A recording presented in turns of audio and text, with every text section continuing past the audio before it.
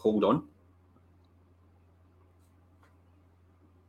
Afternoon, everyone. We're just setting up there, as Jim said. I don't know if you caught that there. We're live on TikTok. We're live on Instagram. We're live on all our social media platforms, your YouTube channel. So good afternoon to all. Jim, I thought we'll do a wee recap where we finished off last week, because there was a lot going on in your journey so far. And at this point, thinking, still is, yeah, but from a professional side of things, you were talking about obviously you were tied in a lot of contracts with the franchise, obviously with the offices, your right move obligations, you had the cars and things. And at that point, you weren't really earning money with the business. So it was, you were kind of running all these things and paying for all these outgoings without making a great income at the time. So that was a lot of pressure. And then I think we covered in your personal life how that was filtering through. You were burning the candle at both ends. You were using alcohol at some points to obviously navigate your way through that and help you kind of deal with things, probably obviously in the wrong way. And you just purchased a property, which was a kind of, you were residing there because things were becoming difficult in your personal life due to obviously all the stresses that you had. So we'll pick up for everybody else for my failures, basically. It's everybody else's fault except mine. How I've got into this position is everybody else's fault except mine. It's like the reality isn't. Let me just talk about this morning. Actually, on Monday, I have turned into Rich Dad, by the way. This is weird. I mean Rich Dad as in Keith Cunningham. I don't mean Kiyosaki, because Rich Dad is not Kiyosaki. He wrote the book, but it's real about Keith Cunningham was Rich Dad. Now, I've turned into Keith Cunningham. And Keith Cunningham, when I went to his workshop back in Paris in 2010 or thereabouts, I remember speaking to Keith and he was saying, I actually, he blew me away. He said, look, I actually put thinking time in my diary. Would you believe that? Yeah. And I'm like, really? You put thinking time? And I thought, holy shit, I put thinking time in my diary and it's today in the morning. Because I'm sitting going over. I mean, Ian is a great sounding board. Ian's one of my friends and I go for a walk with him. But we talked about all this morning about tax planning and also about future planning and all about pension planning and wealth creation and all the rest of it. Ian's a great sounding board for that. And we talk about this in immense detail. But literally that is now my thinking time. And in the afternoon after this wealth creation show, it's now my planning time. So literally on Monday is thinking time and planning time in my diary for that very reason. So I've literally turned into Keith Cunningham in terms of how I'm doing things. And Penny just dropped this morning for that reason. And I thought, wow, that is something else. Other thing as well is I've seen, this is the blind side that you've got to watch for. Now, the blind side is where you believe the version of events that are about to play out is your belief in how these events will play out. The reality is, it's the blind side you've got to watch out for. Now, I don't know about you, Richard, but I constantly see right now is Kiyosaki popping up and every other pundit under the sun popping up, predicting doom and gloom for the economy and for the outlook of even the housing market and wealth creation and overall. But what I see as pattern behaviour is like, these are the same videos that I saw 3 years ago over the last 3 years getting regurgitated and repurposed again to tell me the same story as what I knew 3 years ago or what they said 3 years ago as well. I remember Simon Zushi, who's a great, fantastic investor and also trainer as well. I remember Simon Zushi after the property boom actually apologising to his professional clients because he said he got it wrong in predicting the doom and gloom when the property boom had happened. And I'm convinced that this is still the case because I keep asking myself every single time, what is it I don't see that everybody else is predicting? And that's the mark of somebody understands where things are going and understands how to create true wealth. They don't just see their own blinker view of the world and how they think this picture is going to pan out. They actually look at what is the blind side that I can't see. What is the things that I'm talking about right now? It's happening in this world economy. I believe it's going to play out. I believe a different version of events, by the way, than everybody else is predicting. What is it I can't actually see that they're actually trying to tell me is actually going to be happening in the next year or 2 years? That's the thing that you've got to worry about the most. And that's why thinking time is so valuable to look at that side. Now, we also talked about things like the downside. Remember, we talked about this in previous wealth creation shows. Yeah. About mitigating for the downside. Now, we know the rent in terms of property. We know that universal credit, or the housing benefit, local housing allowance, has been frozen for the 3rd year in a row. However, I played for that downside years ago, and I never had any expectation that that would go up in my calculations. So therefore, what has happened doesn't really affect me that much, whereas everybody else is running about like henny penny, like the world's caving in, because they never expected that to happen. Because they had different expectations, yeah. They never mitigated for that to happen. They never actually played that downside in the fact that if that did happen, where would they be? And even if that was even worse than where it is just now, where would they be financially right now as well? Could they weather that storm? This is what Warren Buffett talks about, is when the tide goes out, you better not be caught swimming naked. Yeah. And this is what the downside is all about. And this is why I'm trying to identify it. So I don't know if anybody else understands where we are with this. I just don't see the downside. I still can't see it. And I still keep asking my questions, what am I not seeing that everybody else sees? Or is it just the fact that everybody's regurgitating all the shite that everybody else is pouring out? Oh, yeah. Robert Kiyosaki said it, so it must be right. I'm going to tell everybody else this as well. Warren Buffett said it, because it might be. But Warren Buffett, some of the clips that are actually getting played by Warren Buffett as well is from 3 or 4 years ago, if not more, on channels which are not official Warren Buffett channels. Mm-hmm. So is it the fact that there's a bigger picture or a hidden agenda here, that there's a group of people in the investment world that want us to see the world in their way so they can actually take advantage of it? Yeah, that's a good point. That's the question I'm trying to ask myself and trying to answer as well. Is this what I actually see?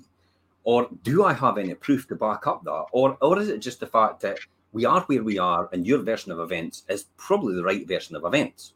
It could pan out at this point in time.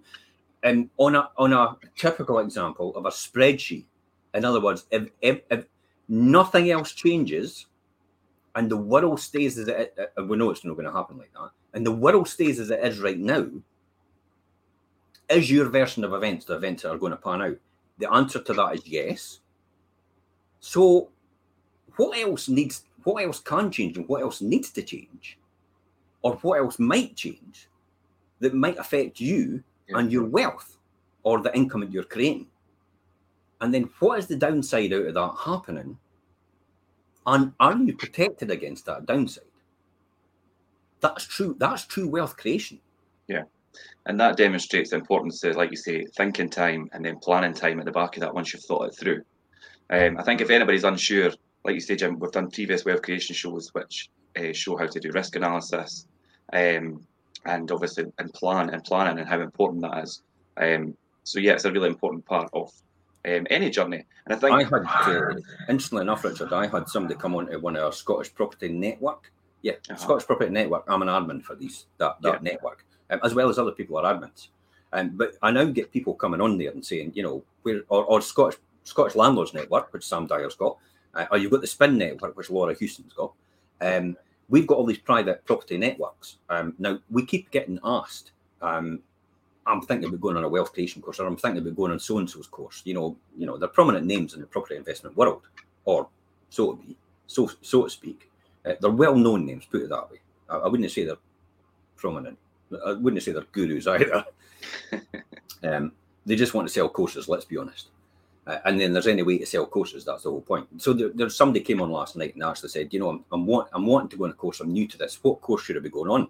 And my immediate response was, look, to be honest, pal, I've literally created a channel on the 5 Properties Wealth Creation on this TV, 5 Properties on our YouTube channel, 5 Properties TV. I've created a series called the Millionaire Mindset series, which is 40 episodes. I've created the Investment Strategy series, which is 40 episodes. We've created the Wealth Creation Show, which we're up to, I think, 53 episodes. We're on 57. Yeah, 57. Yeah. So in a combination of all these playlists, you have literally got all the information for you to be a millionaire, not just in property, but in general, in any wealth creation strategy. a millionaire at some point in time. Out of everything that we've talked about in these series, if you listen to them and study them, it is literally a master's degree in wealth creation that we've put down on this, on in film and in also in podcast. So why would you need to go and seek the advice and pay for it from someone else? Oh, I'm wanting to get there quicker. Newsflash, you are not going to get there quicker. All they're doing is telling you what you know already from these channels that we're doing it on. Mm-hmm. That's all we're doing. There's no hidden agenda. I've got no desire to run online courses and spend my time on earning less money from online courses than I'm earning right now, and I could earn and I will earn in the future. I've got no desire to do that.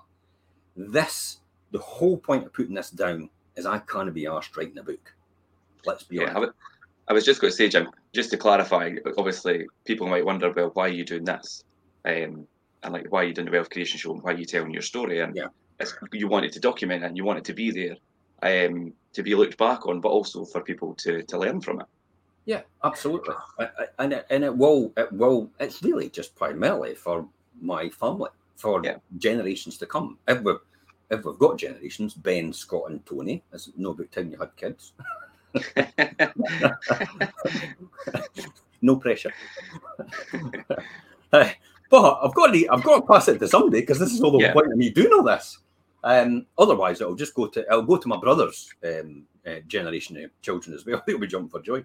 It'll go to my brother's, or my brother's is the only other line of what we call bloodline of family outside of what we do. So it'll probably go to them if it doesn't go to any of mine.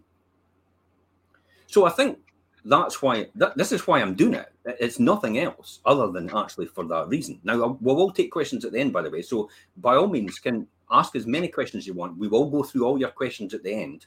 We're more than happy to do that. We're perfect to do that as well at the end.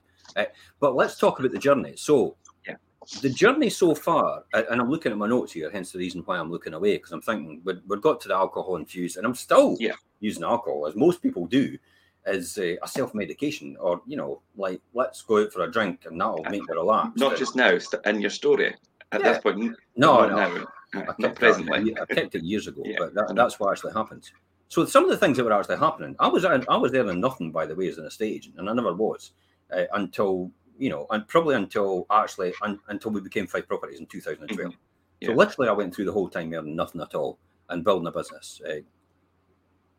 We had legal challenges in between as well, because we had been running a franchise system, and because of the lack of knowledge or experience the master franchisor had in what they were doing, they gave us contracts for self-employed associates, which gave the impression that they were classified as what we call workers. Now, who went through that just recently was Uber taxis. They went through that recently, and also Purple Bricks. They went through that recently as well, where there's a fine line between an employee and self-employed, but there's another one called workers, and a worker is in between. You try to pretend they're self-employed. This is what Uber and Purple Bricks was trying to do. Oh, we've got self-employed estate agents, and this is what Century 21 and all franchises run. But the problem is, if you're in control of what they do on a day-to-day basis, they can reclassify themselves as a worker. So we got an initial legal challenge and taken to the tribunal at that time by one of the associates, the self-employed estate agents, saying that we were in control of what they did and they were now a worker. Now, being a worker actually gives you the complete rights of an employee. So, and the rights to minimum wage, rights to holiday pay, rights to, national insurance contributions, all these different things as a worker. And now it'll be rights to pensions as well. Now, it was only £2,500 they were challenging us on. So, we went, again, I relied on the master franchisor, being able to navigate me through this. Oh, I've got experience to this degree of taking us through this. Remember, this is all about the history, about the lessons I've learned, so you could learn by this as well. I know what I'm doing. I've been here before with employer tribunals. So I'll represent you, he said. So we're sitting there, and I'll tell you what, it was a dog's dinner. I went there and we basically got wiped out. And I was told to pay her £2,500 because he tried to represent us herself. But more importantly, it left the floodgates open for the rest of them to try and Now, the rest of them, to be honest, it's the old thing about they wouldn't take advantage of it because they knew damn fine they were self-employed. But you did have another one that popped up and says, I'm wanting £9,000 out of you.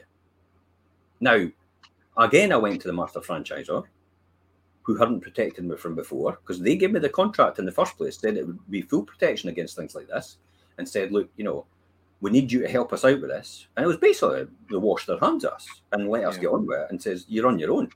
I'm like, wait a minute, but I bought into a franchise for that reason. Now, I'm tied into franchise contracts, and I really want to get in a legal wrangle because I'm trying to keep my head above water. Do I need another fight here? Absolutely not. So you can see the dark space I'm beginning to get in. It's like narrowing down and down and down and down, and I'm going deep, and I'm literally not swimming anymore. I'm starting to drown at this point in time. So I thought, I'm going to have to take a stand on this. And it was like every single year, we managed to get ahead of it and actually make some sort of profit. It got wiped out by legal challenges. The first year was that one. And then the next year, it was that legal challenge. And I thought, I'm going to have to take a stand because every other self-employed associate is going to line up again if I don't do something about this. So we invested of our profits, £22,000 with a solicitor. That's how much it cost to defend ourselves to avoid £9,000 payout. But remember, it's bigger picture. Yeah, I was just going to say. We employed a specialist to do this. Now, I'll tell you what, the specialist wiped the floor with them. Came up with case study. This is the importance of lessons I've learned. Get the right people to represent you regardless. Because maybe I lost 22,000. You're not allowed to recoup it, by the way, on tribunals, unless you can demonstrate it's malice. So somebody could take you to tribunal, no bother. You have to outlay all these legal costs, and you've got no repercussions to take that person later on for the costs. Nothing's awarded to you, by the way. It's your cost, whether you like it or not. So 22,000 in to defend myself against 9,000. We won. And you know at the end how we won? Because it was clearly demonstrated. They said, basically the tribunal said, if it was solely based on the contract that Century 21 are giving you, this person would be classified as a worker. You'd be due the money and everybody else that worked with you. But because of the working practices, which we did with the associates, the self-employed estate agents, we allowed them to come and go as they pleased. We allowed them to replace somebody in the office for them. I mean, you took part in that as well, didn't you, Richard, in the early days? You were able to sit in for Angela, for example, and actually sit in the office on her behalf as a self-employed associate. She employed you to do that. And we had no standing in that. It was not our decision whether to act, to accept or deny that. It's her as a self-employed associate that made that decision. But because of these working practices, the tribunal clearly said that you've demonstrated clearly beyond a shadow of a doubt, because of case law previously, that they are self-employed. Mm-hmm. And that's how we won it, for that very reason. So that contract that we were given by Century 21 never even protected us. What did they do? And you were assured that it would have in the beginning. Yeah, diddly squat. They never bothered. They never recompensed me. They never contributed towards the legal costs I had to fight myself.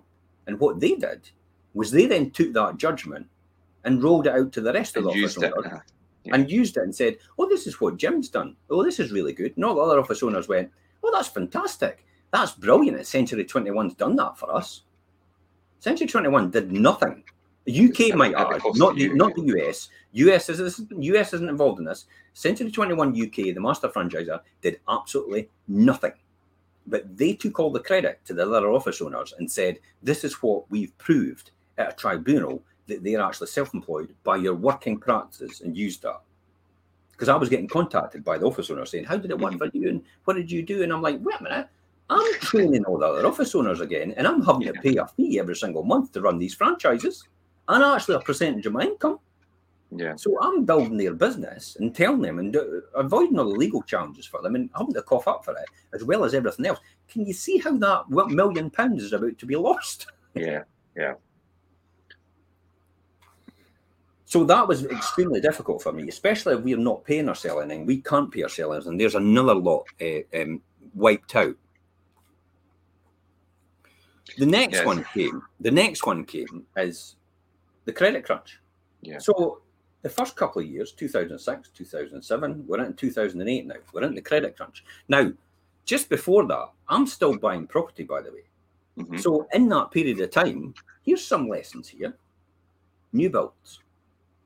Yeah. Personally, for God's sake, don't touch new builds. Perfect example. Mill Street, which was Teal Mill at the time, next to the Wraith River football ground in Kirkcaldy, was a new development. And I thought everybody was jumping on the bandwagon before the credit crunch happened. They were all buying new builds and thinking, we're all making money. It's like, we've locked in this amount, we've locked in that amount. And they're all, and I think, am I missing a trick here? And I started to deviate from my formula. See how that can, now this is the thing. If you've got a formula that takes you in a straight line, okay, like this, and it takes you right in a straight line to where you're going, why on earth are you doing that? But this is what started to happen with me. I started to take my eye off the ball, and I started to oh, what's over here? What's over there? Now this and listening to chatter from other people, which then, and honestly, when you start to do due diligence of other people with the mouth that was coming out of their mouth and what they were saying, it's like they had diddly squat to rub them together. They were just saying that, but I was actually beginning to believe that because I don't remember. I'm still not got anybody more successful than me at this point in time in property investment. Where I am with, I'm still like the Midas touch in terms of what I was doing. But I thought this was something I could do as well. So I started to, here's a classic. This is what's happening right now. We see it a lot. We see a lot of investors coming along saying, I've got loads of money. I want to buy a property. What about this one? What about that one? What about this one? And we keep telling people, Richard, don't we? For God's sake, hold off. Don't buy it just because you've got money. Yeah. Make sure the numbers are right, because there's plenty more out there. There's plenty more out there. Just bide your time. This is not a race. It's a marathon. It's not a sprint. And success is a journey. It is not a destination. So I fell for this, and I bought 4 properties off plan at Teal Mill. This is going to surprise you, actually. I paid 70 to 74,000 for them in 2006. Do you know what they're worth today? 75,000. 75 to 77,000. and there's a lesson in itself, isn't it? Now, let's be honest, though. We have earned quite a bit of money off them. Yeah, they've been good rentals. Occupied all the time. They were new builds. But there is one thing that actually ate into the profits quite a bit, and it's the factor fee. And I've had to fight them every single year about the factor fees because they've been going up and up and up. And I'm going, wait a minute, where are you getting your contractors? I even had a legal challenge with them where I fought them tooth and nail, and then they brought them down by £200 every year. All of a sudden, everybody else, all the other owners didn't know about this, and they still don't know about this. They were all going, oh, it's great. They brought it down. They managed to mitigate the cost. And it's like, no, that's only because Jim had a go at them. Yeah. It cost me £9,000 to have a go at them, by the way. But I wasn't letting anybody dictate to me exactly what they're charging me. That's just no one as far as I'm concerned. Now, this is where they get caught up in the minutia, the detail. I got obsessed with it. I got caught up in this. I got caught up in the legal challenge, how it's going up. Now, in the bigger picture of things, this is only 2 or 3 years ago, by the way. In the bigger picture of things, right, and the amount of time I've been involved in that, and the heartache and the stress of me getting caught up in this minutia detail, and the fact that it's 40 owners, and I've got 4 of them, so I've got 10% of it. The other 36 couldn't care less, obviously, because we tried to band them together, didn't we, to do something about it, and it all fell on deaf ears. And now I've come to the opinion, it's like, why do I care? Why would I bother? Why would I bother? Why would I bother trying to save an extra £200 a year on 4 properties? 800 quid a year, knowing what I'm making now. Yeah. It's a different ballpark completely. But it's easy to get caught up in that because you go back to your old way of thinking, don't you? And then again, that's another important lesson where you need to stop and really think things through and use thinking time. Like, is this really a good use of my time? Should I be pursuing this? And then plan what really you should be doing. And that's obviously what you've done. I let the emotional side get involved in this. Yeah. I let the chimp take over. Yeah. I let the chimp take over without the logical side, the human side, actually talking to me. Everybody, if you know the chimp paradox, you'll know what I'm talking about. If you've not read the book Chimp Paradox, read it, because it is actually really important to you in your future. It lets you understand how your mind works, but I let the chimp take over, which is far more powerful than the human on the other side of your brain, the logical side. Mm-hmm. So I let the chimp take over, and that's where you have to control it. But we still make a decent income out of them. I have actually sold them. The great thing is, I was able to sell them to my limited company recently, and I was able to make them part of a six property deal, which I had, and I was able to mitigate what was effectively losses against a gain for another property I transferred. So it was basically a neutral capital gain. Yeah. And I was able to move 5 properties out of our name, personal, with no capital gain because of that, into the limited company. And actually, we bought another one from the open market, which you know about. Yeah. And we were able to have no ADS as a result because it's 6 or more properties. So you don't pay ADS, or you pay the average amount. I'm not really sure which one it is. So it's significantly lower than what it is. So there's another lesson there as well. I have a sneaking suspicion that the government really wants bigger landlords to control, just like the social housing providers. This is thinking time. This is thinking time I talked about this morning to Ian. And I said to him, I have a sneaking suspicion that the Scottish government and even the UK government is actually adamant that they want the bigger landlords to take over because they just want to deal with a few people rather than actually deal with all the individuals. Deal with the masses, yeah. That's exactly how the housing associations work. The housing associations have actually been told by the government that they want them to merge with each other, the smaller ones into the bigger ones, so it makes it more cost effective to run them properly and adhere to the amounting bureaucracy it's actually put on them. So this is why I think they want private landlords, the scenario with the corporate landlords being in charge instead of private landlords, because they can deal with just a few individuals rather than hold on. People that are on a professional level, and I hate to say it, because obviously there's some private landlords that, they've not got 2 brain cells, but they're good at making money. But they don't understand the dynamics of how you work politically with each government. And how to see the future and how to see the bigger picture, and it becomes difficult for the government to manage these people because they're erratic in their behaviour, as well as some of the people in legislative places. We know that anyway. And another one as well. So I bought these, and I've learned a lesson from that. I did actually buy another one, which was a 3-bedroom in Kirkcaldy, Duddingston. Remember that one? All right, yeah. Mm-hmm. Yeah, this was bought because I actually thought, hey, this is a really good investment. I bought it for 135,000, and this is a really good investment because this is my inroad into actually starting to buy houses. Now, remember, this is still at the peak almost, but still the numbers made sense for me in 2007. So 130,000, 3-bedroom, chalet style, Betts Homes up in the Duddingston Drive area. Now, that still made a decent amount of income, even though it took until probably about 2019 when we sold it. And we only sold it in 2019. I think we only sold it for about 145. So in that time, we've only made about 15 grand on it, but we still made a really good income out of it.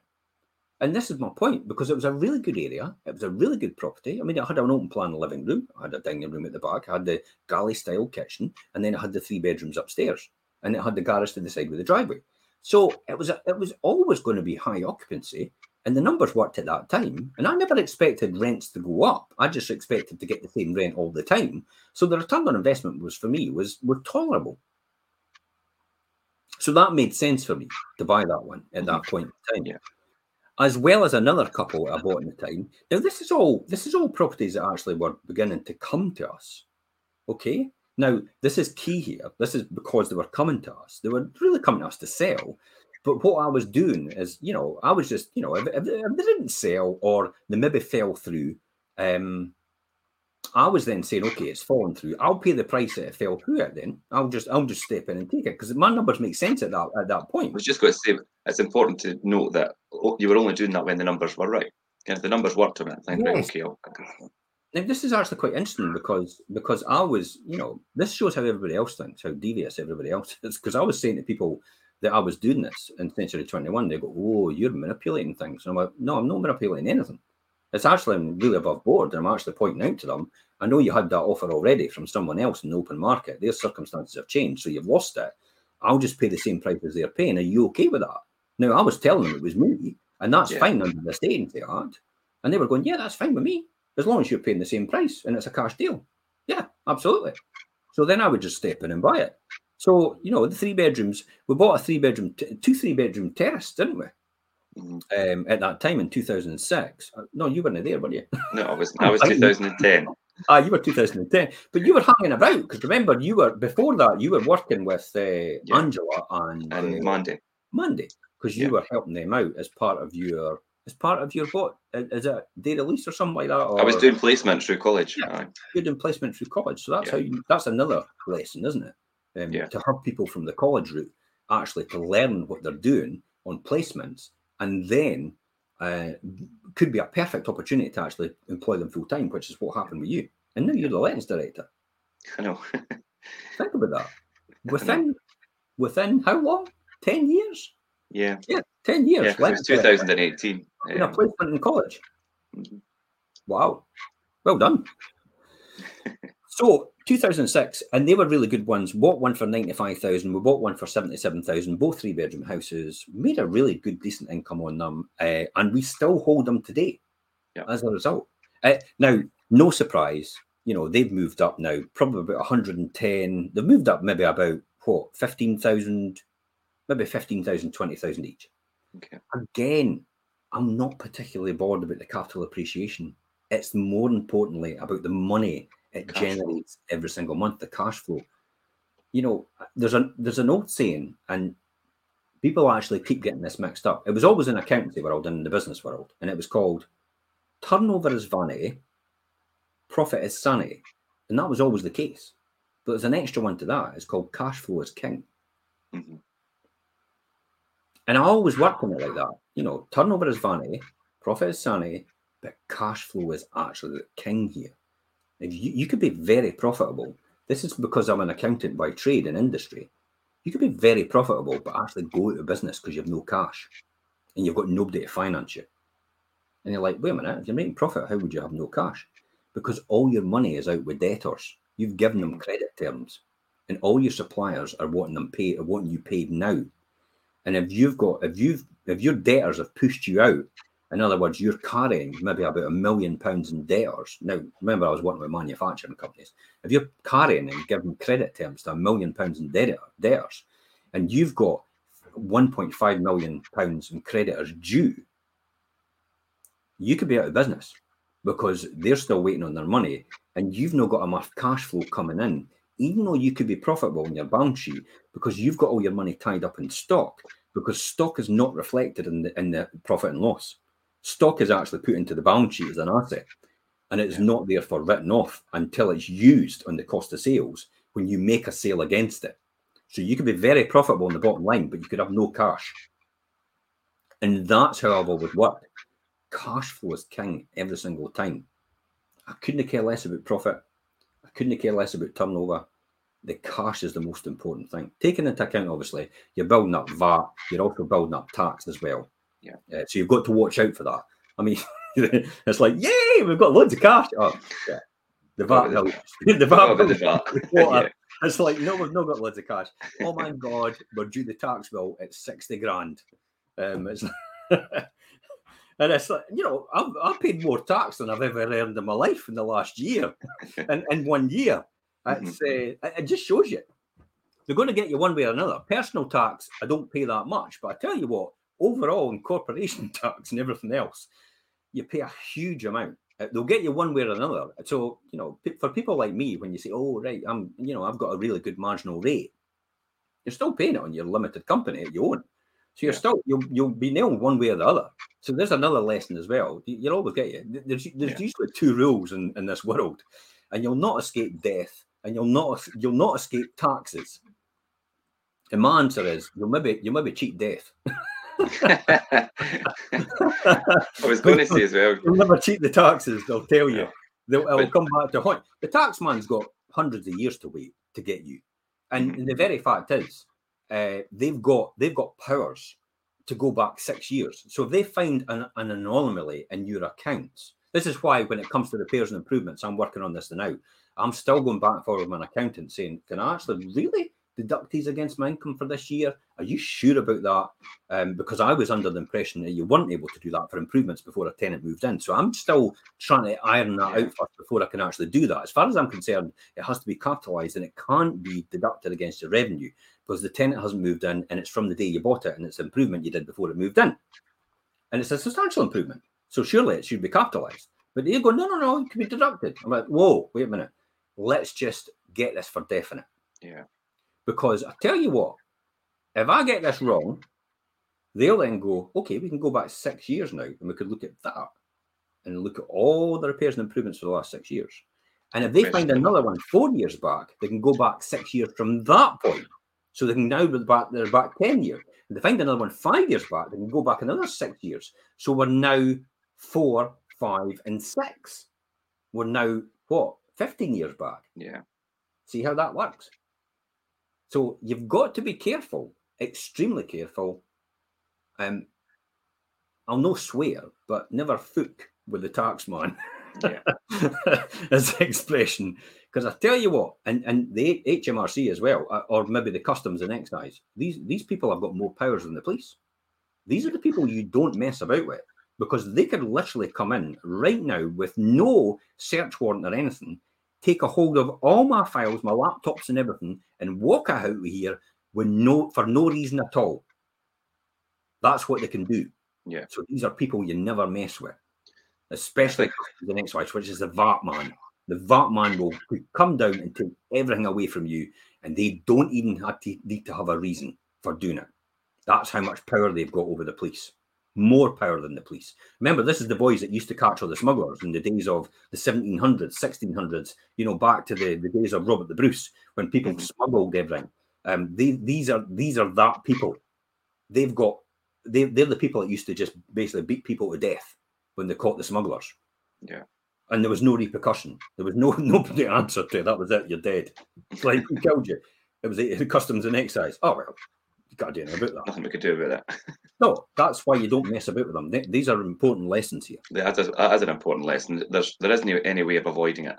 And when it comes to tax and things, Jim, you mentioned there, and some people might ask, because you said there, personally you pay quite a minimal tax, but your limited companies pay more.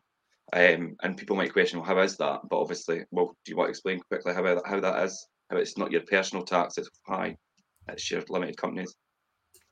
Well, you can limit companies. What you can do is, for most directors of limited companies, they'll have a limited company, and I'd suggest probably everybody starts a limited company. You can consult to your other companies. Therefore, you can take money out that way, which is, and if you're both VAT registered or you're not VAT registered, you can do that as well. You could actually take it out and you could put it in as a consultancy. Remember, you can't be solely working for that company. Remember, I've worked for a number of companies as a result. I'll only began to see this bigger picture because I know 3i's, the investment company, used to invest in VZS Technical Ceramics, which is part of Beaufort PLC, who I used to work for many, many years ago as a financial controller, more or less financial director at that time. And they used to have Alistair Ritchie. Alistair Ritchie. Alistair was our consultant, appointed by the board of 3i's as a non-exec director, but he charged us from his limited company a fee every single year. And I think, why would he want to do that? See how all the penny drops over all the years, how it all fits together in their jigsaw. So he used to do that, and I think, why would he do that? Why would you just go in the books as a paid director? Because at that time he'll pay PAYE, and then he'll have to pay national insurance. So he can get away with doing consultancy on numerous companies, and a lot of consultants do that. And then what they do is, possible instead of taking income out via the PAYE route, which is a employee of the company, because they're shareholders, they can actually take money out as a dividend. Now, dividends are taxed at 8.75%. There is no national insurance on dividends. There's an equilibrium coming, by the way. The government is actually coming up, and they're deliberately moving it up. So they've stopped the dividend income. I think it was 6% before. They moved up to 8.75. I think they'll move up to 10% tax again. But dividends that you take out of your company are still taxed at the corporation tax rate. they're not a deduction like what salaries will be. Yeah. Salaries are deductible because you're obviously paying tax that way. So they're deductible, and then you get charged your corporation tax rate on it. But dividends aren't. So dividends are taxed to you personally, but they're also taxed through your limited company at 20%. So in actual fact, I'm paying a marginal rate of 28.75%. But it's still, for a lot of directors, it's a lot far less, because then you're getting more money in your hand, but you're still paying the full amount of tax anyway. Yeah. I'll probably get castigated from some of the wealthier people saying, you shouldn't be telling people this. honestly, genuinely, there's a lot of people out there that will say, you shouldn't be telling people how this works. I couldn't care less. You know, I kind of see an inequity in the system. And it's probably something that I like to point out. But the government will do nothing about it, because the people in power are all running that way anyway. Doing the same thing, yeah. Of course they do.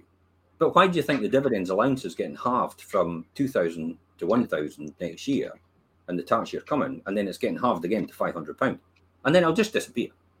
Yeah. Because the only people that are getting squeezed in the middle is the middle people. It's the people that pay PAYE. It's the people that are small businesses.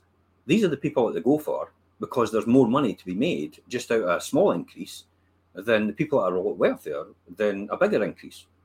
That's the difficulty. That's how the government raises money. That's another story, I suppose. And that's that's a different story completely. But let's get back to the journey. Yes.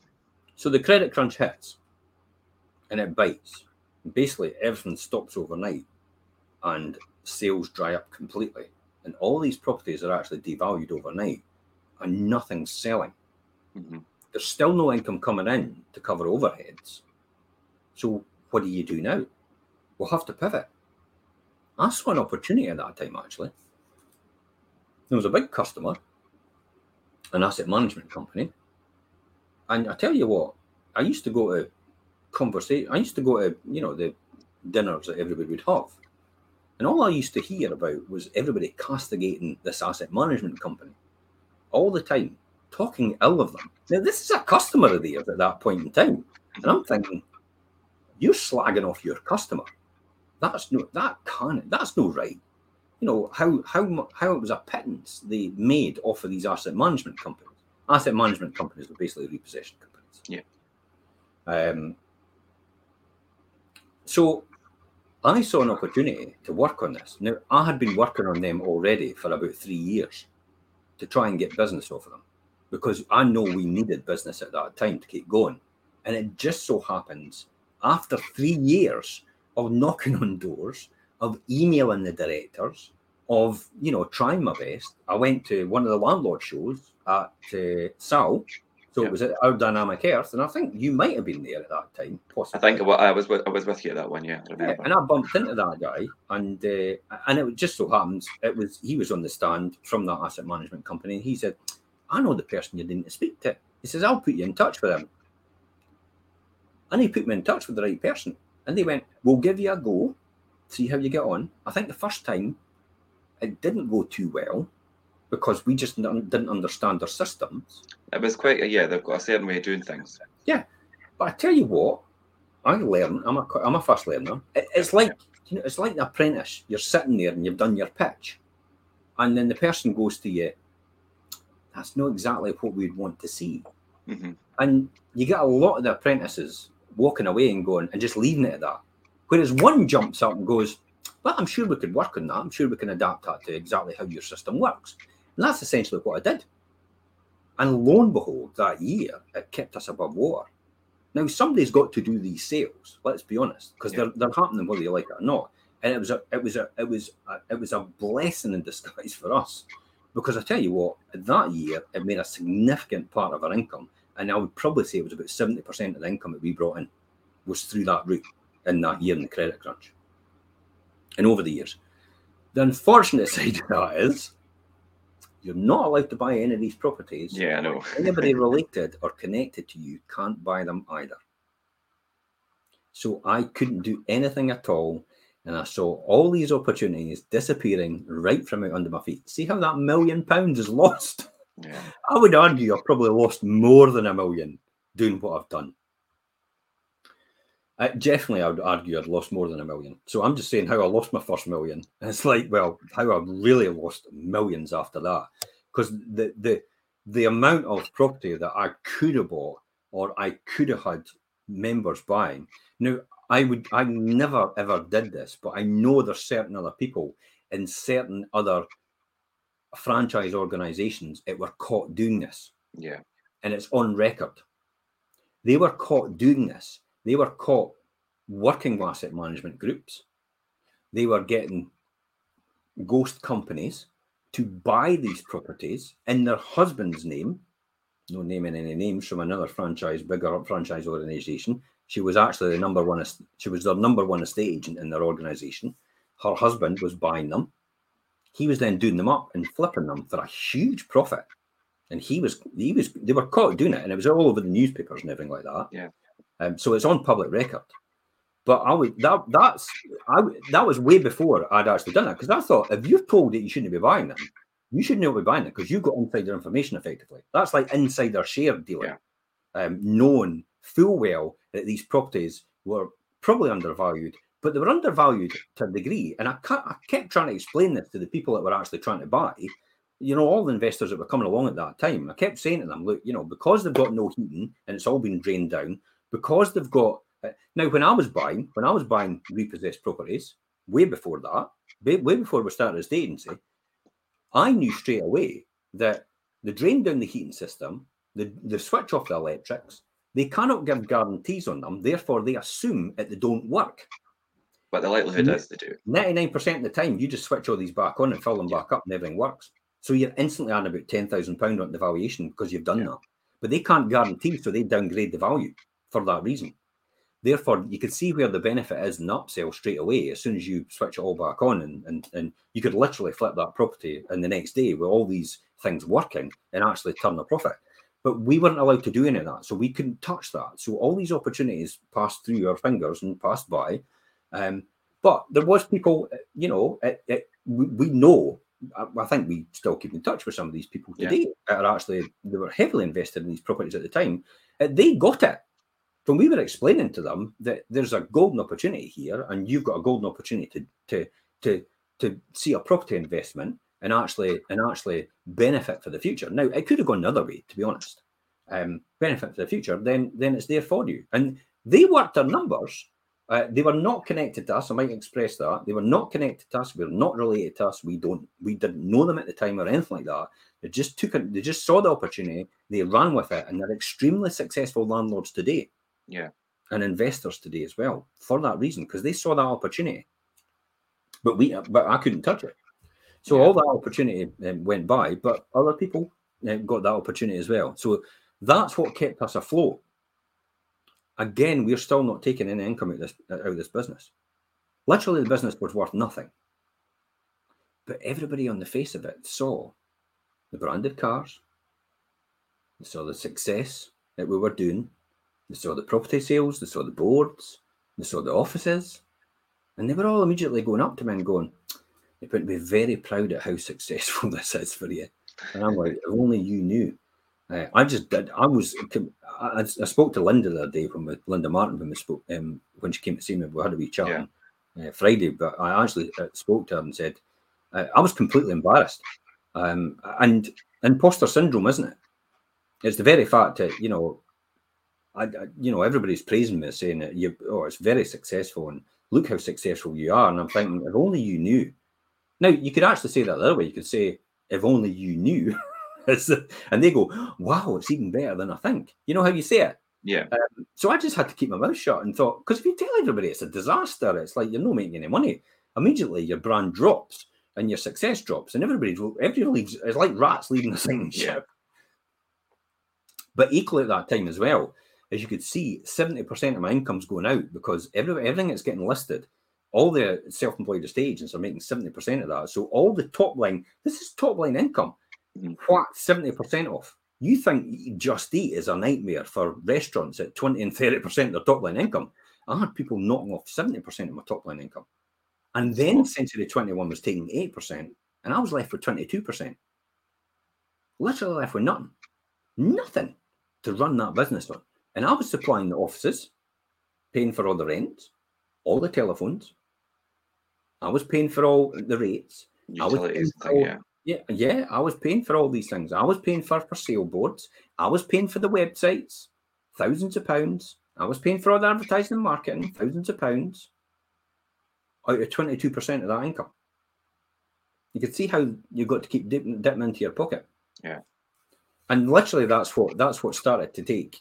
That's what started to take its toll, and started to eat into us. And then the worst thing ever could happen. Gordon was actually driving to an appointment, and I was at this point. I was actually getting to the point of I need to become an estate agent. Credit crunch is here. It's easy for associates to walk away because they had no commitment. They've got no contract really. They can end it in 1 month. So they all started to disappear. We're up at 20. We're bringing a decent income. At least that was covering costs because they were paying £300 per desk, where they were in. At least that was covering costs. But they started to disappear. It was easy for them to walk away. They weren't committed to everything. I was. And I still had things like, I had bought at this time, I bought 22 North Street. And I bought it. And I tracked that down because it was Global Video before. And I bought it for 210,000. I spent 36,000 doing it up. So it was £246,000 I had in as well, in the game, skin in the game, of buying that office. And then almost, and everybody kept telling me, well, once you have an office in Glenrothes, we'll be really successful. So I bought the office in Glenrothes, and everybody left. Because the credit crunch came, and I was stuck with an office that's empty. And I'm like, oh my God, how are we going to staff this? So then we're having to pay for staff now, which we didn't have before. I'm having to employ somebody.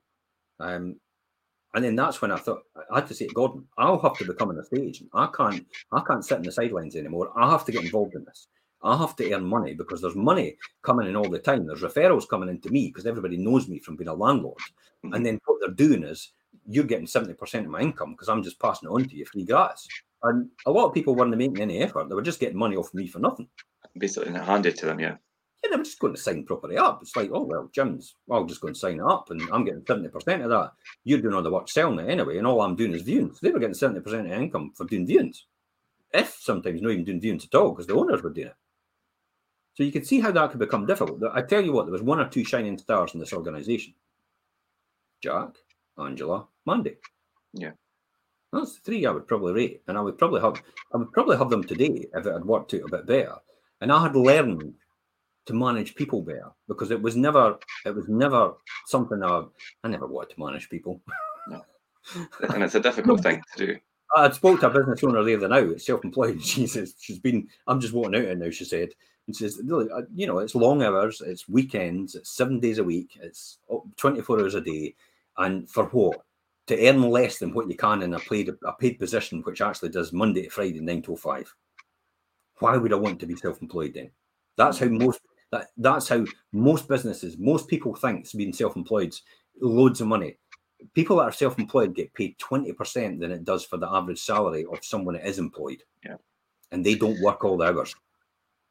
Yeah, I think people think self-employed obviously say extra money and all this extra time, but really you're working twice as hard and for less money. Oh, twice, I would argue. And then you've got the stress, you've got the anxiety, you've got everything on top of it. So you could see how that can happen. So I'm buying 22 North Street, and then the market drops, and retail properties dropped as well. Literally, I got out in the skin, the skin of my teeth, and I actually sold it just last year for 200,000. Yeah. So there's a £46,000 loss there, which I can only offset ongoing against any other capital sales from that same business. You can't offset that against any profit tax. So I could make loads of money in terms of the business that I actually owned that, in terms of bottom line profit. But that 46,000 could only be offset against any capital gains in the future. It can't be offset against income, against corporation tax. So that's another lesson I've learned for that reason. So I think that's where we're kind of at. Oh, Gordon. Okay. I was just going to say, we're going to cover the story with Gordon. I didn't know if you're going to do it. Let's cover the disaster that happens next. Yeah. And I'm left holding the baby. Yeah. Literally. Not his fault, by the way. It's just the way the cards were dealt. That's it. Disaster that comes next. He's driving along and he's going to an appointment to do, and this was probably 2010, 2009 or thereabouts. Driving along. Now, we're on our knees by this time financially. We're still struggling. He's driving along to an appointment on the dual carriageway. I think it was the A92. Somebody comes up his backside in a car. Why we need to do that on the A92, I do not know. It's a dual carriageway. And starts, and he was like, I don't know what the full story was, but Gordon pulled in, which he really shouldn't have done. But I don't know why he did it. He pulls in to a lay-by. This person pulls in at the back of him. Gordon gets out his car and says, "What?" And then the next minute, the boy attacks him. Just attacks him.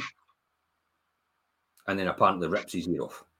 They don't bite the top of his ear or what? I don't know. Well, this is what happened when he had a Bluetooth headset, and we had assumed that the boy he goes. Gordon says, "I'm going to phone," and he went, "You'll not be phoning anybody," and he thinks, you know what happens if the shock. You don't remember. It just you go into kind of blanket out. Yeah, your mind protects you. Ripped his ear and took half his ear off. When he got to the infirmary, they confirmed it was actually a bite mark, and the guy bit half his ear off. And he literally said, "If you say anything to anybody, I'm going to kill you." And that was it. Yeah, that was the end for Gordon. And his career as an estate agent and things, and that's a shame. That was the end. Because it's like, oh my God, how psychologically, and I think he's never got over it. Psychologically, how will that affect you? It's somebody actually biting half your ear off. You had to get cosmetic surgery to build it all back up, and it's it looks okay now, but it's going through all that trauma and then having to go to court and actually stand up and actually say that's the guy. Mm-hmm. And it was the fear as well of having to go to a viewing, and then that person could be in the same room as you when you appear to do the viewing with that person, and they've maybe given a false name. So it was the fear of that as well, with them saying, "I'm going to kill you." If somebody says, "I'm going to kill you," and they're bitten half your ear off, you'll take it quite literally. Yeah, kind of more than likely they're going to kill you. Yeah. So that's it. Disappeared. Paranoia, everything. It's like completely understandable. And literally, it was, I've got to walk away. And I'm left holding the baby all on my own now. And to the stage that I actually ended up just, look, I know what I wanted to do next. I won't know how I wanted this to grow. There was a small shareholding still, because I'd basically had to buy back some of his shares to keep us going, because we had to inject more money into the company all the time. And therefore, there's a small amount left. And I said, look, to be honest, and I think he had approached me at the time as well, and says, look, I'll just buy you out, done and dusted. I'll carry it from here. I've got no choice but to keep this going, because I've still got the contracts for the cars in my name, guarantor. I've still got the franchise contract in my name, guarantor. I've still got all the everything else, all the leases. Yeah. We're still leasing premises. I've got a leased premises now in Cooper. I've got a leased premises in Leven in my name. I've got the ownership of the Glenrothes office, which I still have to keep going as well. I set it up wrong in the first place, which was all done wrong, which financially had huge implications about extra costs I had to do. Stupidly, in hindsight, I should have done it differently. But I know what I've done now, and I have actually restructured the company in the right way. Yeah. But at the time, I had the company in the wrong structure. And that's what caused a huge problem financially. And again, I had to keep going. Plus the fact we're needing to live. Yeah. We moved to a bigger house at this point in time. I've got to feed a family. We've got more children. Incidentally, somebody actually came on, and they're on the news now saying, because of this cost of financial living crisis, we can't have a family. We'll have to put it off plan for our family. Newsflash, welcome to the world. Yeah. Because literally that's what I had to do. Because Tony was born in 1993, and then we had to wait because we didn't have enough money to actually have Ben and Scott. Literally, that's what we had to do as well. That's just the way the world works. Live with it. Play the cards you've been dealt with. That's probably the most important lesson I've learned out of that. Mm-hmm. Which is a valuable lesson, definitely. It probably is the most important lesson you would learn, definitely. It's you just have to play the hand you're dealt with. You could either complain about it or you can do something about it. One of the phrases, we're coming to the hour, so that's probably, well, mind you, we're live streaming on every channel anyway, so it makes no difference now. Because you used to cut off with the hour with Instagram, because you can only upload Instagram for an hour. But we are now on Instagram anyway. So we're live on Instagram, and that will be saved on Instagram. So what I'd learned out of that, where was I? You were talking about not being able to have family because of the cost of living. The person that approached you about the cost of having extra children and building a family. Well, it's the extra children. Remember, we're having to keep all these costs going of a bigger house and all the rest of it, and the children coming along, and we're still earning no money. Thank God I had the property business, because I still had income coming from the property, even though the property at that time was all devalued. Yeah, because of you the still credit. had the cash flow. Nobody would touch us. Like nobody. We were basically pariah. We were the pariah by all the banks, even though I still had a huge amount of equity in these properties. Even though the 20% had gone down, I still had built up a huge amount of equity. They would not touch us with a barge pole because we were property. It was literally the computer says no. Even though I couldn't even move things like I couldn't move a fixed rate loan, which is 7.5%, yet base rates were down at 0.5%, and they wouldn't let me. And then I found out there was a this is read the small print when you get loans, by the way, by the banks. I'd found out to exit it would cost me £25,000 because it was a fixed rate loan, and they're forward bought the money in the market. So in order to exit, and I was never told that in the beginning. Just if you want to exit or you want to get a different loan, you would have to pay us £25,000 to buy out of this loan. What? You're having a laugh. So I looked at the ticket 7.5% at that time. And then as well, again, as I said, they wouldn't touch even our own mortgage on our house, the mortgage we've got right now, this very same mortgage, they wouldn't move it. They wouldn't move it onto a better deal at all because they weren't entertaining, because none of the banks would entertain anybody with such a high investment in property because they weren't touching property. Literally, computer says no. That was literally it. Yeah. Honestly, that's how we were treated by the banks. You could have now. I'll be honest.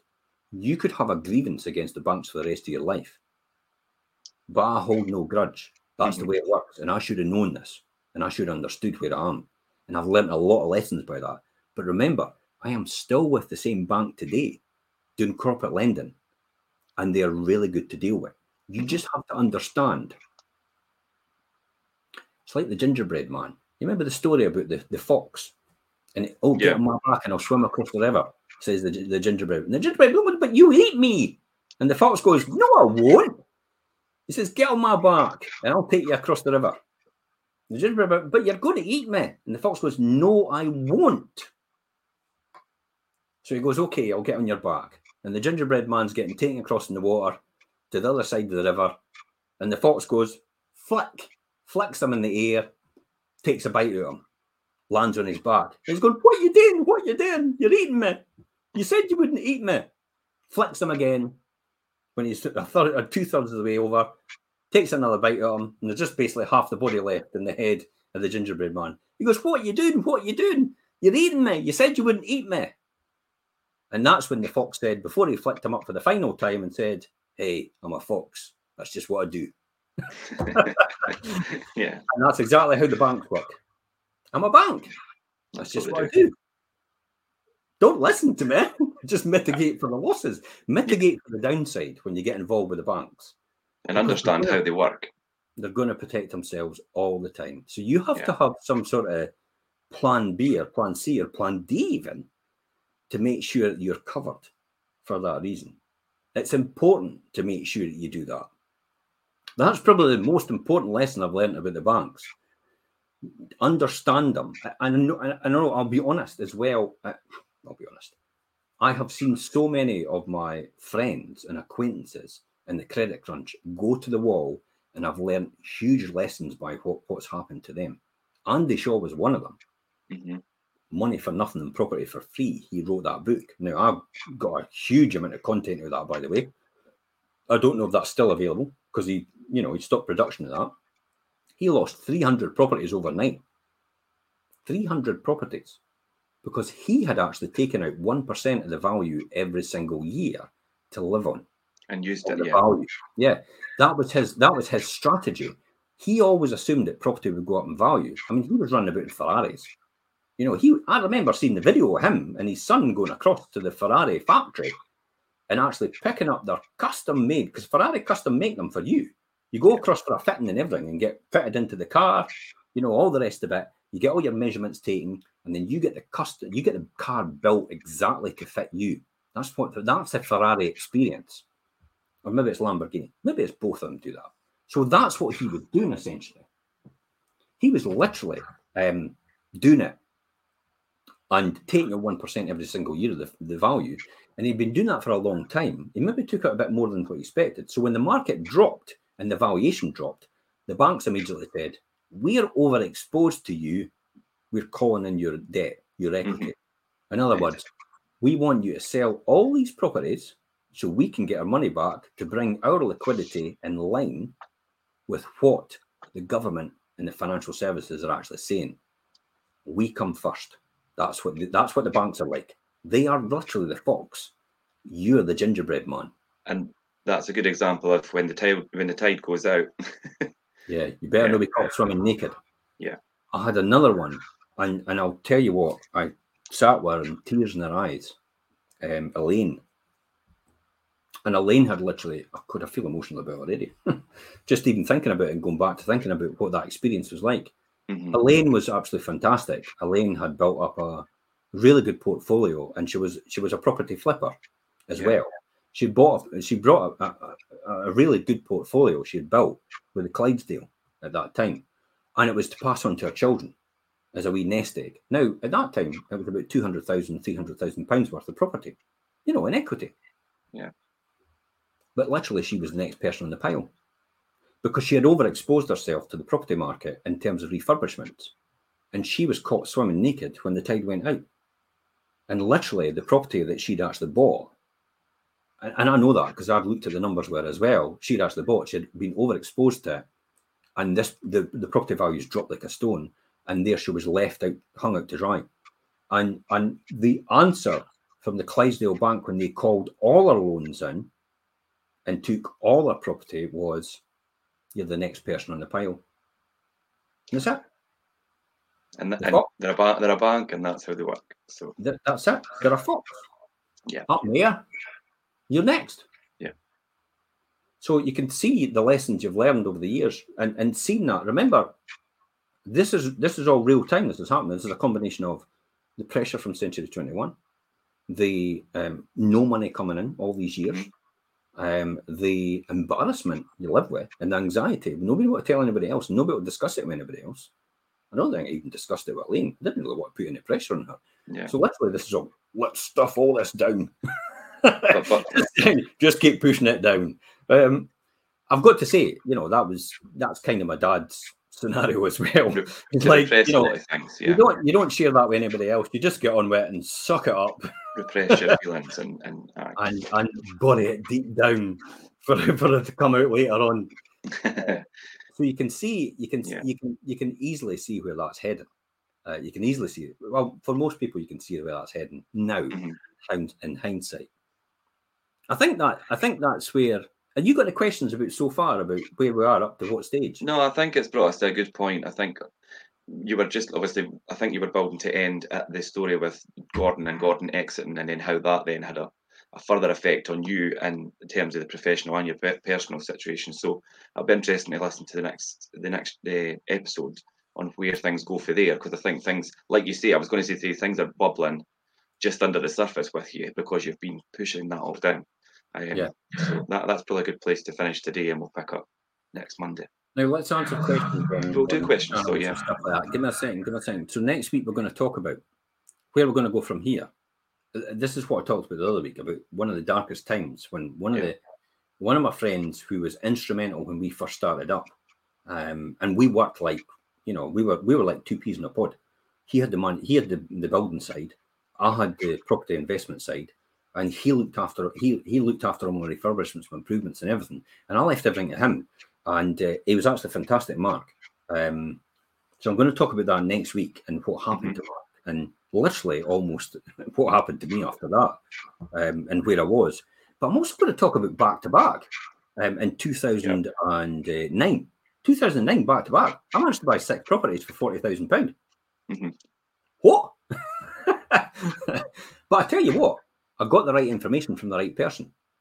Yeah. And I'll tell you who that person is, because most people will know that person. And it's when they first started out. I went to one of their workshops for a weekend in Glasgow. The 2 guys, and I tell you what they told me that weekend, literally secured a 700% return on investment for me. And I still have every single one of these properties today. 700% return on investment immediately. Way better than what a pension could ever give you. Yeah. And we still make money on that today, on these properties, because I still have them. I don't see any need to chop down the tree that bears the fruit. Let's cover some comments and suggestions. Just going to say, Jim, some people might not be familiar with what back-to-back is, but we'll cover it next week. It's not something you could do. Yeah, back-to-back, you can't do it. They were about to bring it back in again too. I know. Just before the pandemic. And it's like, oh yeah, beauty, it's coming back in. It's like, oh no, pandemic. No luck. We've got Gary says, I'm available for any inheritance, Jim. Hi Gary. I'm not gonna adopt you anytime soon. and he does actually say, is Gordon okay these days? Gordon's I see Gordon okay. Yeah, Gordon's fine. He's in the right place now. He's very happy in what he does. He's a fantastic guy. He still raises a lot of things for charity. I know he does stuff for where his wife. Gordon used to work on Mystique. As an IT consultant on Mystique. Now, Mystique, for anybody that knows, is in one of these famous islands where Mick Jagger and that has houses. Mm-hmm. And I believe Gordon used to be the IT consultant for Mick Jagger and people like that. and he used to say to me, he says, I tell you what, most of the time as an IT consultant, he says, usually 95% of the time, it was always just switch your computer off and switch it back on. And it'll work. And lo and behold, it worked. He says, I built a whole career in IT, just telling people to switch the laptop on or switch the computer off and switch it back on. And it works. That is one of the greatest things. I tell you what, he was a master, and I'll be honest, he probably is still a master in a estate agency today. There's nothing. Wild horses, I don't think, will ever bring him back to estate agency now. I think he's extremely happy where he is. I've often said to him, please, would you like to come back? Somebody said, user, whatever it is, I have a property and can't put up my rent. It's a disgrace. Yeah, absolutely agree with you. You can put up your rent, Richard, from when? 1st of April, you could do the 3% increase, or if you would like to do further than that, you could do the 6%, but you do have to apply to the to rent service and obviously prove that maybe your interest rates are higher. You've got additional costs, like maybe you were talking about, obviously factoring fees for buildings and things, or insurance costs have went up for you. You need to be able to prove that to do a 6%. Yeah, but it's easily proved because most people have got a mortgage. Their mortgage rates have gone up. I'm kind of thinking, though, by the time you've actually tried to work that out and tried to apply to the rent service, we'll be inundated, by the way. Yeah. They're going to get through a big backlog, and then they'll go, yeah, it's okay, you can increase your rents by 6%. But I think you'll still have to serve the notice, won't you? Mm-hmm. Or will you get away with serving the notice and then applying for it? If you're on the PRT, you still need to serve the notice, and it's a 3 months notice to the tenant, and you need the tenants to be in agreement with you that they're happy with the rent increase as well. And they can apply to the tribunal to have it assessed, couldn't they? Yes. Yeah, still. So there's a whole even at 3%, process they can still do that. So if they do 6%, can you apply and say it's going to be 6%, but still apply to the rent assessor at the same time? Yes. Or do we know the answer to that? I think you can. I mean, I would imagine that's the way of it. Maybe find out that question. I'll clarify that then. That'd be a really good one to actually find out for next week. Yeah, I'll get clarification on that, but I would imagine that's the way of it, but you never know. Okay. I haven't put on my rent for 5 years, and Sturgeon has stopped us from putting up rents illegal. Well, I know how you feel. I kind of felt the same way. However, you've got to then look at it this way. and the fact that it's not her that's doing it, it's actually it's Patrick Harvey that's instigated this. Right? Shona Robson, the Minister for the Housing, has actually abdicated, not delegated it to Patrick Harvey, who is a Minister for Tenants. Tenants, yeah. Not for landlords. So Minister for Tenants is in charge of actually setting the rent for the landlords or having controls of that. There's a conflict of interest there, but we'll have to live with it. Play the hand you're dealt with. We've tried our best. We've got a concession to a degree, and it's from April onwards. It's going to be 3%. You can actually upgrade, or you can do that. But it doesn't stop you in between rents to put your property to the market rent. But it can still be challenged, couldn't it? It can still be challenged by the rent assessor. The tenant can still apply to the rent assessor, can't they? Of course, yeah. Yeah, and say if it's fair or not, and the rent assessor will have to do that at that time. Someone has to take on the SNP to court over this rent freeze. Well, there is. Someone is taking the rent assessor, the SNP or the government, the Scottish Government, about the rent freeze, and it's SAL. So it's the Scottish Association of Landlords, and you can get SAL at any time, just Scottish Association of Landlords. If you're a landlord or an investor out there in property right now, you need to join SAL. We need to have some sort of union to push us forward and to have a universal one voice for all. A united front. A united front. And that has to be driven by SAL, because the government like to talk to one body. Because they gave the excuse when I wrote to the government at the time, the ministers, they said to me there was no one else to consult with. We were able to consult with the social housing provider, the social housing landlords, because they have a single body that represents them, and it's true. So they were able to agree a rent level with them, and then I said, and they said they didn't have one for us. And I went, that is not true at all. There is SAL, which is the Scottish Association of Landlords, which they went, oh my God, we never realised. By the way, that's your approved contractor for training landlords and accreditation. Oh my God, we never even thought about that. And then all of a sudden, Patrick Harvey, emergency meeting with John Blackwood. And then suddenly, after stonewalling them all that time, they then said, oh, well, we can agree to this. So see how that works? Yeah. Pressure all the time. But you need to become a member of SAL. It's important from a point of view that we need a universal one voice to represent us as landlords. Now, John is a great speaker, and he is also a great debater, and he points out things a lot more eloquently than I do. I tend to just wade in and go for the jugular. John's a lot more diplomatic in terms of what he's doing, and it's kind of it works because I wade in from a lobbying point of view. And I ask the all awkward questions that John probably doesn't want to ask at all. And then they go to him and then they agree something with him. So it's kind of a good cop, bad cop sort of thing. And it works very effectively.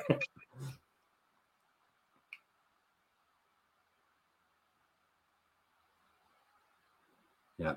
So let's look after my tenants 5 years. Are these Instagram or TikTok questions we're answering, Jim? This is on TikTok. It's just basically, I could understand, it's the same thing about all the rest of it. Do you think now is a good time to buy in a current given situation? This is actually a really interesting question. Thank you so much for asking that, Inverness Digger Hire on TikTok. Do you think now is a good time to buy given the current situation? We're going to discuss that. Richard and I are going to discuss this in length and detail. We're actually working on the scripts now on the Wednesday show at 4 o'clock. 3 o'clock. 3 o'clock, I think it's. It could be 3 or 4 o'clock. Just take on all these channels. We've got it. We will be broadcasting about it. We're actually putting the script together right now and actually all the facts and details about is buy-to-let really worth it. That's basically what the show is called. Yeah. Is buy-to-let still worth it? So we are going to be talking about that in detail, that specific subject on Wednesday at 3 o'clock. That's 3 o'clock. That's 3 o'clock. Just checked. 3 o'clock. Richard's checked. Land and building transaction tax now 6%, bad interest rate. Would you buy now or wait? Again, that's another question that I've been asked already. Now, I was asked this question, and I will answer this on Wednesday as well. Davey, thanks for this question. I've got 35,000 out of one of my buy-to-lets ready to put into the next project. I was going to buy another buy-to-let, but the way the SNP Green Government are doing, with the private landlords. I was thinking of investing the money into doing a house up instead of buying another buy-to-let. Just wanted to know what your thoughts were. Again, I'm going to answer that. We're going to answer that question on Wednesday, 3 o'clock on these channels. We will be streaming live on TikTok again. We will be streaming live on Instagram and all the Facebook channels as well, YouTube as well, Twitter as well. And we will answer that question again in detail, and we'll give you the facts to back it up. We'll probably go through some scenarios as well. Now, I suggest if you're on TikTok or if you're on Instagram, you'll probably want to get to our YouTube channel when we're streaming live, because I will probably go through examples, live examples on a spreadsheet, which I'll be able to show on YouTube, but I won't be able to show on TikTok and I won't be able to show on Instagram, because we don't have the capacity to show anything else on these channels, to share screens. So I suggest if you're actually wanting to know the answers, you want to see the numbers behind that, you want to see how we look at this and how we analyze it and how we minimize risk, you want to probably follow our YouTube channel. But again, as well, if you're into wealth creation and you want to know more about this and you really want a masterclass in wealth creation in all sectors, by all means, tune into our 5 Properties TV channel on YouTube. So it's at 5 Properties TV, all one word, at 5 Properties TV, YouTube. That is the channel. You've got the playlists, investment strategies, you've got Millionaire Mindset, and you've also got the Wealth Creation Show playlist as well, which talk about all the different things. Pure masterclass in how to develop $1 million easily out of wealth creation. But remember, you've got to discipline and you've got to be consistent at it. You can't just think, I'm going to be a millionaire, and it happens overnight. If you've done nothing towards doing that, and you've taken no action towards doing that, you're just going to be where you are right now. And if you like where you are right now, hey, good luck. If you enjoy it, I've got no qualms about that. But if you want something better out of life, and you want something more for you, more importantly for your children, then probably this is the channel to tune into. That's essentially what I did it for. I always remember, here's the story, Richard. You've heard this before, and I've said it to you guys 17 times as well. It's like, I always remember my mentors used to talk to me back in early 2000s, also mid-90s actually, early 90s, mid-90s. When I would speak to my mentors and they used to talk to me, they used to say, Jim, what is more important to you? Is it playing golf? Is it playing football? Is it going down the pub? Is it playing darts? Because I tell you what, when your son or your daughter comes to you, when you're a lot older and they're a lot older, and they're ready to go to university or college, or they're ready to start their new job, and maybe they need a bit of help getting a car, or possibly need education, or probably they need rent as well to pay, and they can't afford to go to university all on their own, and you have to help out. If you don't have that money at that point in time, you could always take them to your room and say, well, I can't really afford that because I really never put the effort in the early days to allow this to happen. But come and look at my trophies that I won for darts. Come and look at my trophies that I won for darts and for amateur football and for the golf. It's like, that's not going to pay the bills, is it, Jim? And literally, that is the story I remember. And it emblazoned into my mind out of the people that I associated with and the books that I read and the mentors that I learned from and the functions that I attended in the early to mid 90s. That's the stories I always remember. You know, I'd be embarrassed, you know, to, oh, sorry, can't help you out.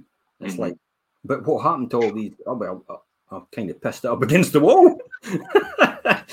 I had a great time, but you're not going to uni. You're not going to uni, and I'm not going to help you with a car because I ain't got any money because I pissed it all up against the wall. I had a great holiday, and I had you, because when you think about it, look at it this way, and I'm only preaching to myself here. I kind of think I had children. It's my responsibility to look after them and see the right for the rest of their life. And this thing about, you know, people say they're an adult in their own right now, they should find their way in the world. That's probably because you're broke and you can't afford to look after them or help them out. And that's the excuse you tell yourself. Because if you had the money to do it, you would probably help them. It's just that, you don't want to face facts. And that's what I'd be like. I wouldn't want to face facts at the fact that I did piss it up all against the wall. And I never wanted to get to that stage, and I never wanted to feel like that. Hence the reason why I did that. And I made the joke last week. It's like, it's funny how my 2 sons and my daughter and my wife have all got new cars except me. And you've not. But I don't want all these things, and they probably don't want all these things either. But I kind of thought, if he's got a new job, and it's like, to get to his job back and forward, it makes it a lot easier for him. And we tried the cheapskate attitude about, let's buy a car that you can do up and all the rest of it. It takes far too blooming long. You've always got it in at the garage. There's always something wrong with it. So I'm kind of a big fan of buying nearly new. No, not brand new, yeah. Aye, but nearly new, because you're not paying the huge amount of VAT. It gets wiped off when you drive out the showroom. But you're actually getting a car. It's going to last a good 4 or 5 years. Yeah. Look at my DS, my DS3. How long have I had that? Well, mine's is 2018. And you've had that long. You've had your one longer. 7 years. The year before. I've had that DS3 6 years. Aye, must be there. Do you think that was a good buy? Yeah. They're good running cars. We rented that for the first couple of years, and then I got an opportunity to buy it at a knockdown price, and I thought, wow, this makes sense. It's going to cost me a fortune.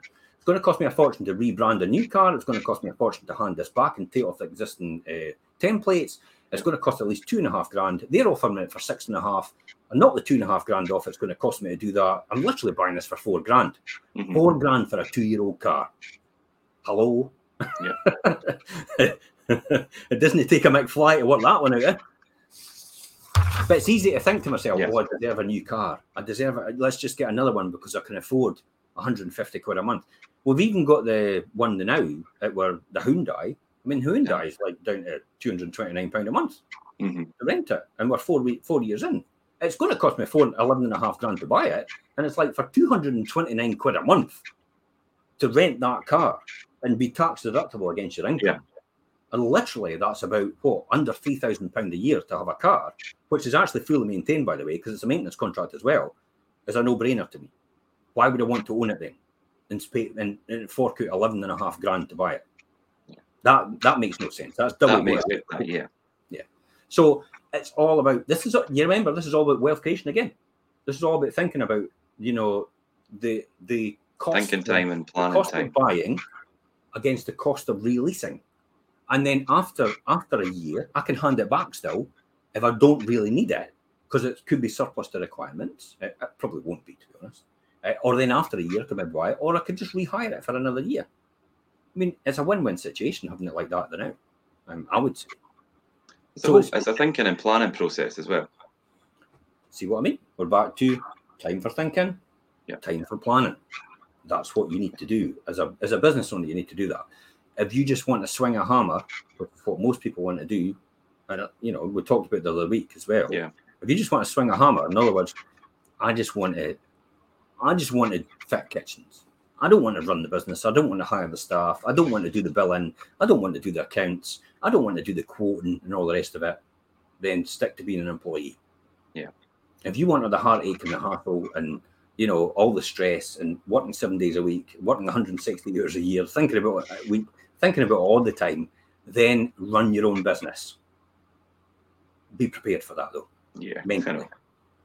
Okay, but I think that's quite a good. We've done a full circle there. We started with the importance of thinking and planning, and we finished there as well. We will pick up next Monday at 12:30 and the journey, obviously, and the next episode and how you move forward from where you finished up today, Jim. And also a good follow-on for the questions and things for today is buy-to-let really worth it? We'll be talking about that on Wednesday live at 3 p.m. All right. Perfect. Right, Jim, that was great. Thanks, everybody, for listening and the questions. We'll see you Wednesday. Bye-bye to everybody on TikTok and Instagram. I'll finish.